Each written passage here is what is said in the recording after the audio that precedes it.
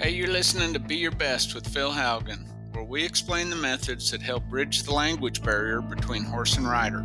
Our goal with each episode is to provide you with the training philosophies that will help you to be your best every day.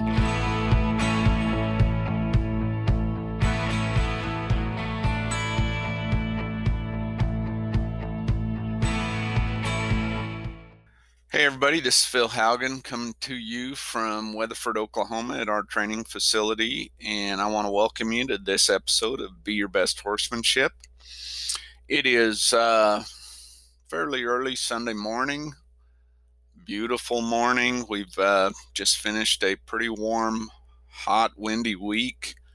Looks like we're going to get a little break in the weather this week, so I'm excited about that. But in Oklahoma, the weather's kind of been the topic of conversation this week with everybody that comes. And we always have about 3 weeks of weather that in the summertime you just have to survive and get through. And the good part about it is you can start early enough that you can get done what you have to do. I kind of compare it to when I lived up in the Dakotas and you get into one of them really, really cold spells and you just, same deal. You just have to survive it and get through it. And just that saying, this too shall pass. I just have to tell myself that sometimes we've missed several rains and their grass is turning yellow and it's crunchy when you walk across it. Things that, if I let it, myself personally, if I let it, it can sure affect my attitude each day. So I'm doing pretty good. I'm just like I said, I'm in survival mode and getting through it. And had a great week of training on my horses. Had a private clinic Saturday with a young trainer from Arizona that's relocated to Oklahoma, and I had a couple. And that's one of the things I'm going to talk about today. On this show, I always try to, every episode is influenced by something that's usually happened that week or something that a question or a challenge that someone's facing. And so today I'm going to talk about that. I'm going to talk about another customer of mine that called this week, and she was really frustrated. She'd been to a clinic of mine in Hermosa week and a half ago, and it was probably a couple days after that. She'd made a run on her horse at a barrel race and had a couple challenges. Typical deal, she was being really hard on herself. Really has a couple of really nice horses. And I'll just start by talking about that situation, because this is a situation a lot of people are going to face. In the performance horse world, in the speed events, and the majority of horses I train, that those are the disciplines that they go to. Two things you have to remember. If you don't have 100% control of speed and direction with your horse, with speed, you're going to have trouble. Okay, that's just a given. You are going to have trouble. And like in the barrel racing, you have to understand, and it took me a while to really put all this together. And I'm not saying everything I think is right either, but just from my experiences and the years that I've put in, that simple concept of a horse only has two thought processes. And that is, they're either using the thinking side of their brain or the reactive side of their brain. And to me, I'm going to say that really holds true, because I see it every day. I can tell immediately with any response, whether that's a thinking response or a reactive response. And in the speed events, we have to understand that when you ask a horse to run hard, you're basically asking them for a reactive response, because that is the same response that triggers when they are alarmed, scared, frightened. just like horses in the pasture. Something scares them. What do? They lift their head up, put their tail in the air, and they run off. Okay. So that's one of the reasons that so many barrel racers especially have figured out how important horsemanship is, and having that really strong foundation. Because and I say the barrel racers because that is such a grueling event. You know, you're out there for 13, 14, 15, 16, 17 seconds, right? The other events are over the calf rope, and your horse has ran and stopped in about 3 seconds, right? Yeah, they're working the rope, and the run might last, 7 to 10 seconds, but the team roping, I mean, it's basically over in a blink anymore, 3, 4, 5 seconds. The barrel racing, your horse is out there for a lot longer time, and 4 times during that run, you ask that horse to be reactive, basically by running hard. You run hard to the first rate turn, run hard to the second rate turn, run hard to the third rate and turn, and run hard home. And when you think about it that way, when horses start getting a little on the muscle before you go make a run, I mean, that's totally understandable. In this particular situation, this young trainer, and she had 2 really nice horses at the clinic, and they were both very similar as far as foundation fundamentals. There was one thing I noticed at the clinic, and she and I talked about this. Horses had a big stop, but when they went into their stop, it was kind of like they jumped into it just a little bit. They had a big it wasn't just a smooth slide into the stop. Those horses had a big stop, and there was a little head elevation there. When I watched her stop those horses at the clinic, I thought, I wonder how they are in a turn, because I could see those horses getting a little stiff in their stops. Now they had a big stop, really good stop, and she'd really done a good job with that. And these horses were really broke. When she sent me the video from that week, and she was frustrated on the first barrel, there was some elevation. That horse went into its stop, but there was some head elevation. And so when you get some head elevation in a stop, what happens is you're going to get a little bit of that horse's back hollowing out. And when that happens, that horse is going to become stiff and a little bit front end loaded. Okay, well, as soon as your horse gets front end loaded, you're going to lose your lateral flexion. You're going to lose your lateral softness, or some of it. Okay, so she lost a little bit on the first, a little bit more on the second, and on the third, the horse kind of stiffened its shoulder. It shouldered in a little bit, but really what happened was that horse got stiff in its rib cage and just didn't have much shape going into the third. And so by trying to hold it off, of course, then you just shoot on by, and then you're past a stride, and then you come back. This particular trainer, you can tell she works really hard at it. And in her other business, she's a perfectionist, and she wants, she's frustrated, like we all are, when things don't go perfect. And I totally get it, because that's me. I like things to be a certain way, and I want things to go perfect. And what happens is, when they don't go perfect, how do we feel about ourselves? We feel like we're losers, right? I mean, we feel like we're failures. And this is what was happening, with her, because she's just like, I'm about to quit. I can't figure this out. Simple fix. I mean, and I don't want to minimize the challenge, but it was a simple fix for this particular horse. And I'm sure it's going to be the same fix for her other horses, but it's three exercises: lateral flexion. I have a lateral bending exercise that I do where I basically just squeeze, put my hand down, squeeze that horse's rib cage, and when that horse moves off, I tip their nose one direction or the other, and I keep my legs against them when I do this, because I want to encourage forward motion, but I want that horse to go to following their nose when I'm encouraging them to pick up their feet. And my encouragement for a horse to pick up their feet is a squeeze of their rib cage, my legs against their rib cage.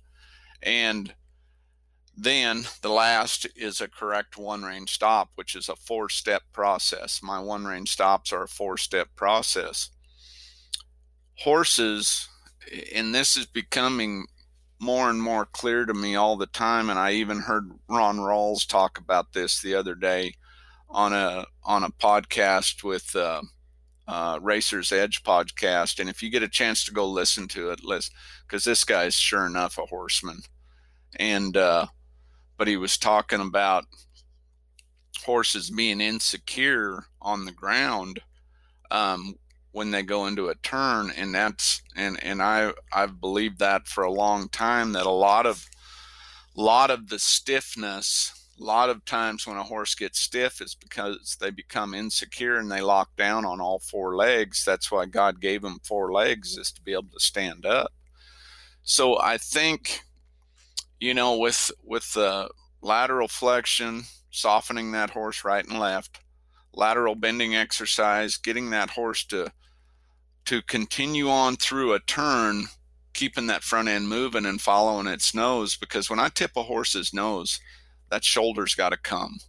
I don't see any benefit to tipping a horse's nose and that shoulder drifting off into la-la land.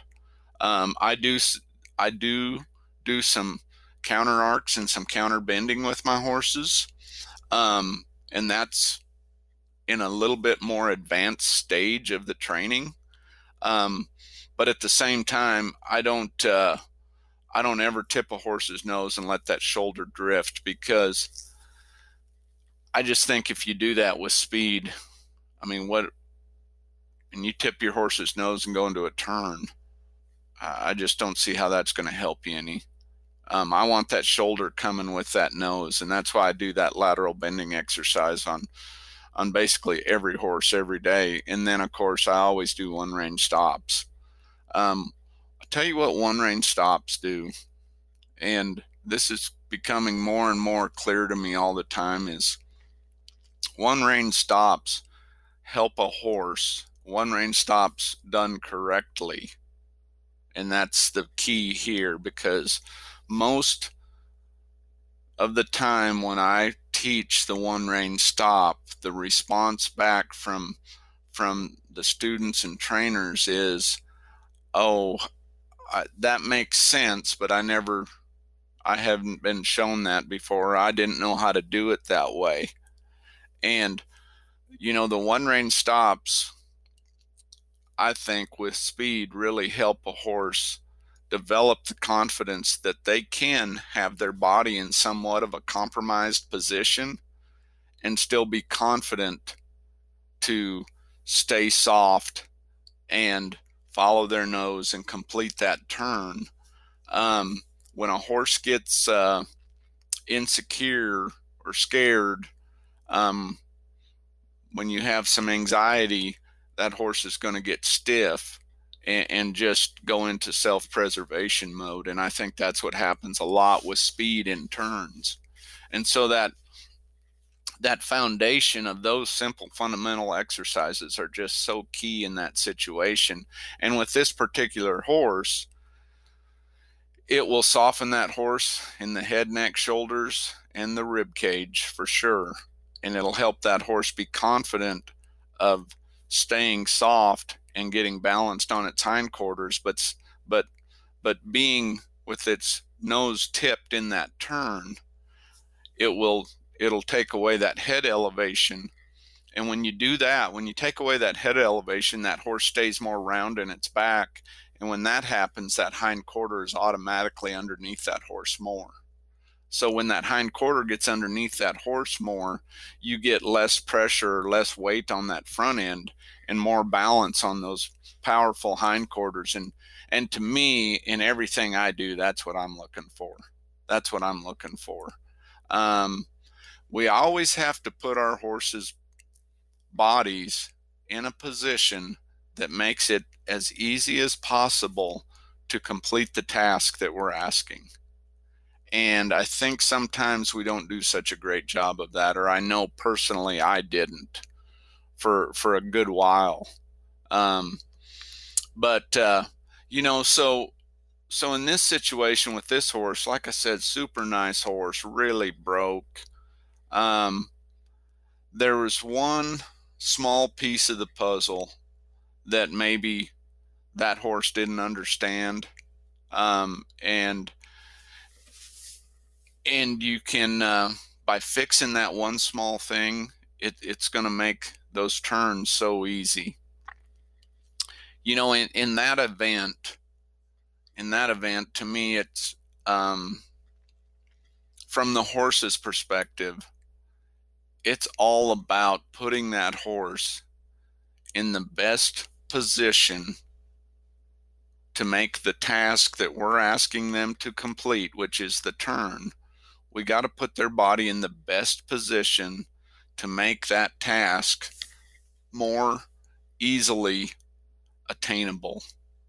Make it to where it's easier for them to complete that task, that exercise, that turn. You know, and sometimes the smallest change makes the biggest difference. And I promise you, in this situation, that's going to be the case, because whereas we have a really frustrated rider and probably a frustrated horse in certain situations, you know, when you get into that situation, and that just makes for it to not be much fun, right?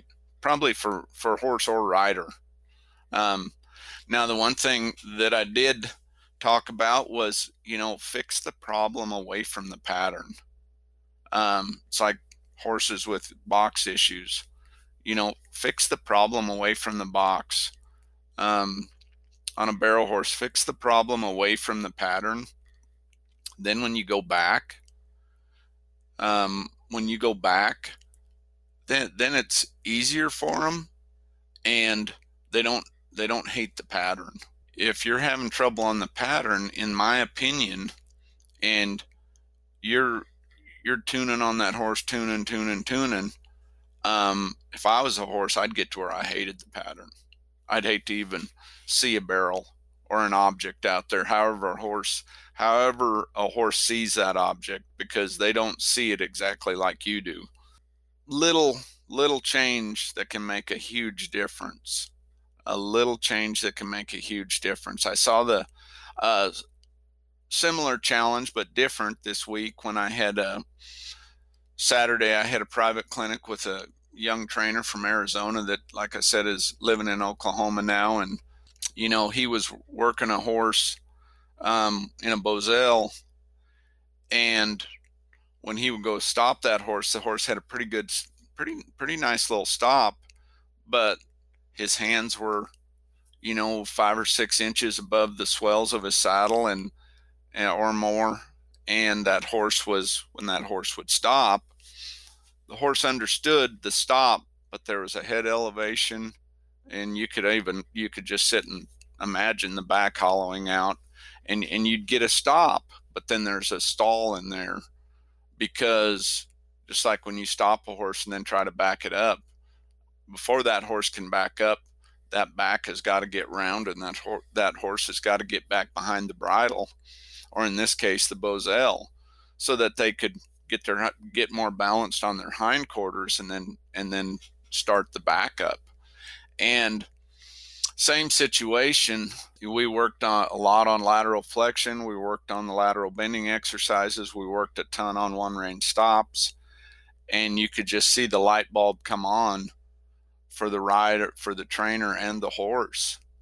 And before we were done Saturday, that was a completely different horse.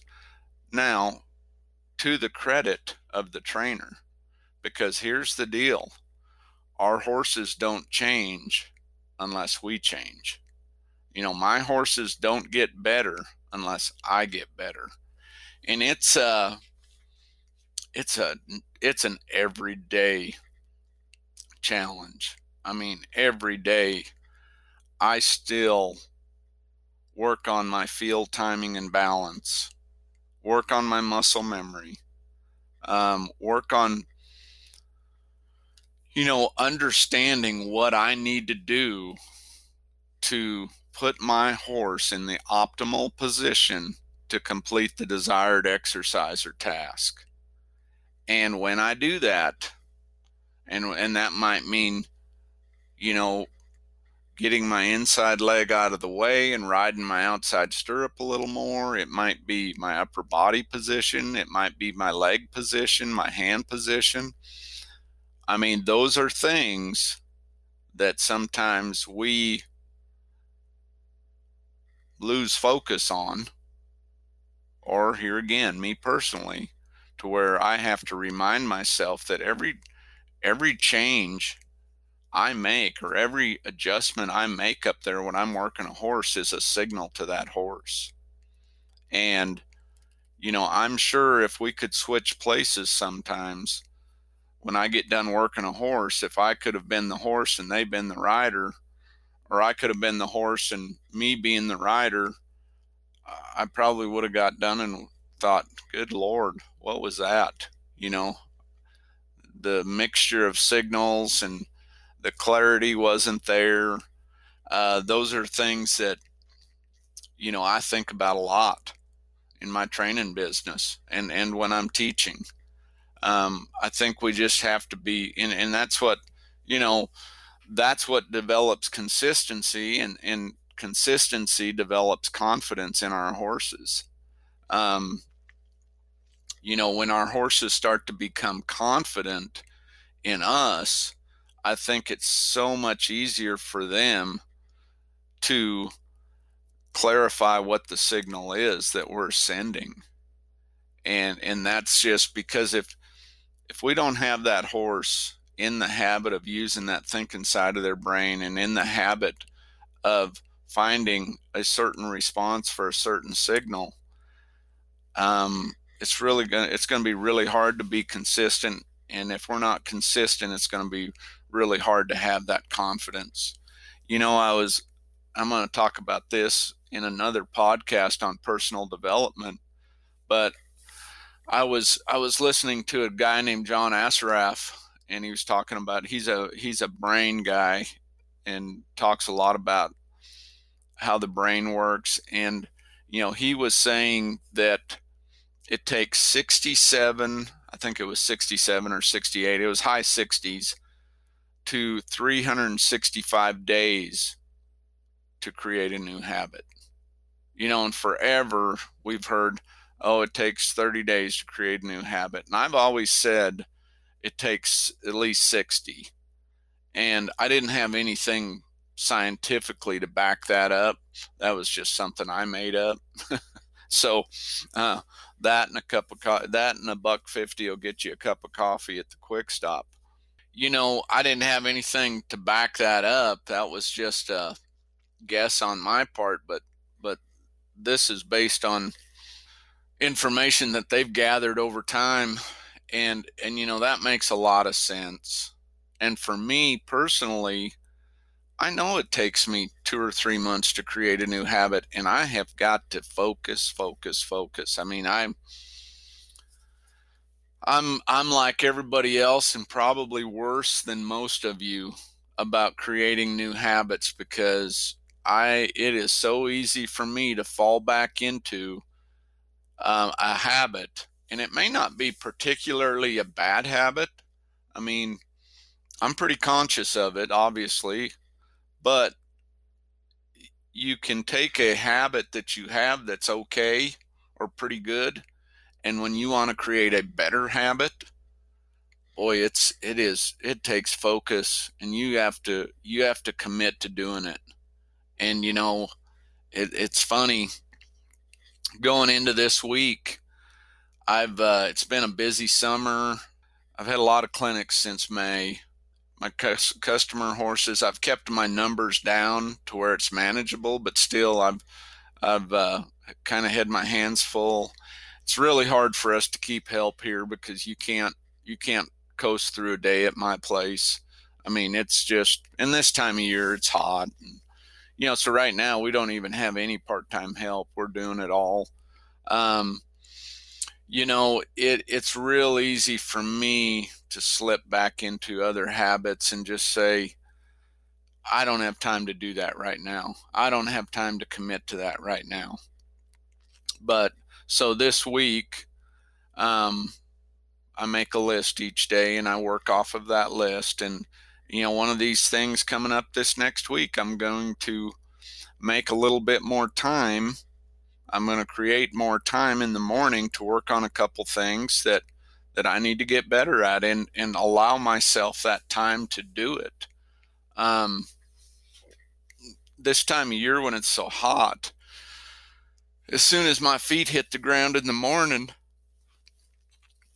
I feel like I need to hit the ground running and be out there so that I can get my horses rode before it gets so hot that neither one of us is learning anything.